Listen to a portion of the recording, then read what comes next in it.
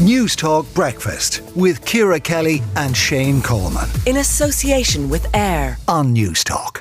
Any hope of staying below 1.5 degrees of global warming is already dead in the water, so says climate expert Peter Thorne. The COP27 climate conference, of course, being underway currently in Egypt, and leaders from around the globe, including Micheál Martin, there to discuss our targets. And Peter Thorne, the chair of the Climate Change Advisory Council Adaptation Committee, joins us now. Dead in the water is pretty stark, Peter. Why do you say that?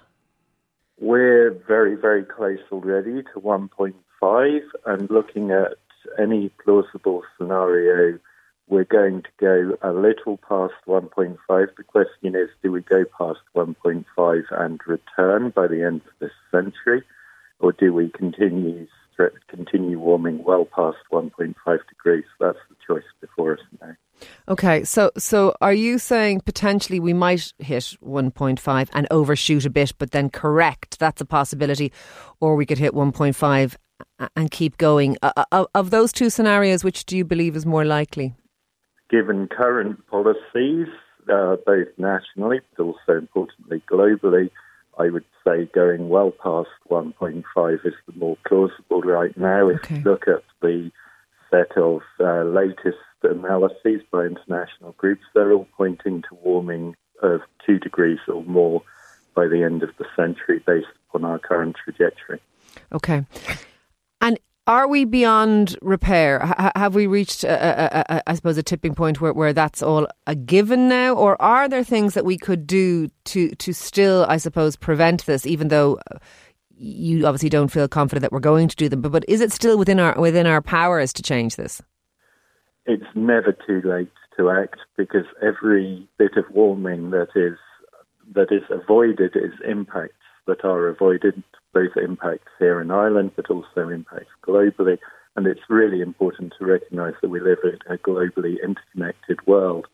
So even climate impacts far afield can have effects upon us directly or indirectly via things like prices of food or other commodities that we use. Okay. So are you saying we have the roadmap? It is about renewables. It is about retrofitting public transport, all the things that we know about and that we hear about. But we need to move on it maybe in the same kind of way we did with the pandemic, with an actual drive and a will to make it happen, rather than what some people are describing in terms of COP27, a talking shop.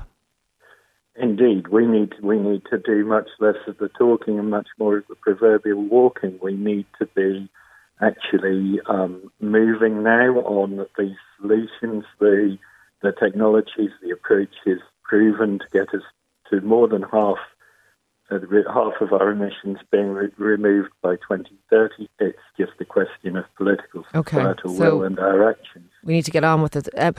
One of the big issues it looks like it's going to be, or maybe the big issue that's going to be at this COP, is the issue of, I suppose, a financial redress scheme from wealthier countries to developing countries who are already, I suppose, bearing the brunt of climate change with extreme weather conditions like flooding and landslides and all of those things, and wildfires and crazy weather. So they're already experiencing that. That is going to be surely a major sticking point. Western economies are already balking at the money they have to pay to change their own economies. I imagine propping up other people's societies and countries is going to be something that will meet resistance. Am I right?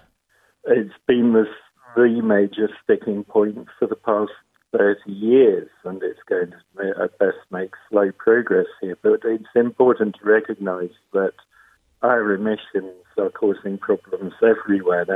It's not the case that Ireland's emissions uniquely stay in Ireland. Yeah. There are Ireland's problems, and the same for every other country in the world. So we're in this together, and we've got to get ways and means to get out of this, and that must include recognising that those least responsible, historically and on an ongoing basis, are bearing the brunt of climate change. There's no getting away from it. Sure. I would imagine as well, unless some form of redress is arranged and agreed, that it would be quite hard to bring those countries with us in terms of changing their economies or climate change. I'm sure they must think to themselves, well, why should we bother? We're already suffering and no one cares. In a way, yes. In a way, no. I mean, some of it is down to fundamental market economies. So renewable energies are now cheaper to install, and in terms of their levelized cost over their lifetime, they're much, much cheaper than fossil fuel infrastructure. So much of this change is coming. We can accelerate it, and we can recognise that it is of benefit to everyone, regardless of where you live in the world. So yes, it certainly doesn't help if you're arguing over money. That certainly isn't helpful.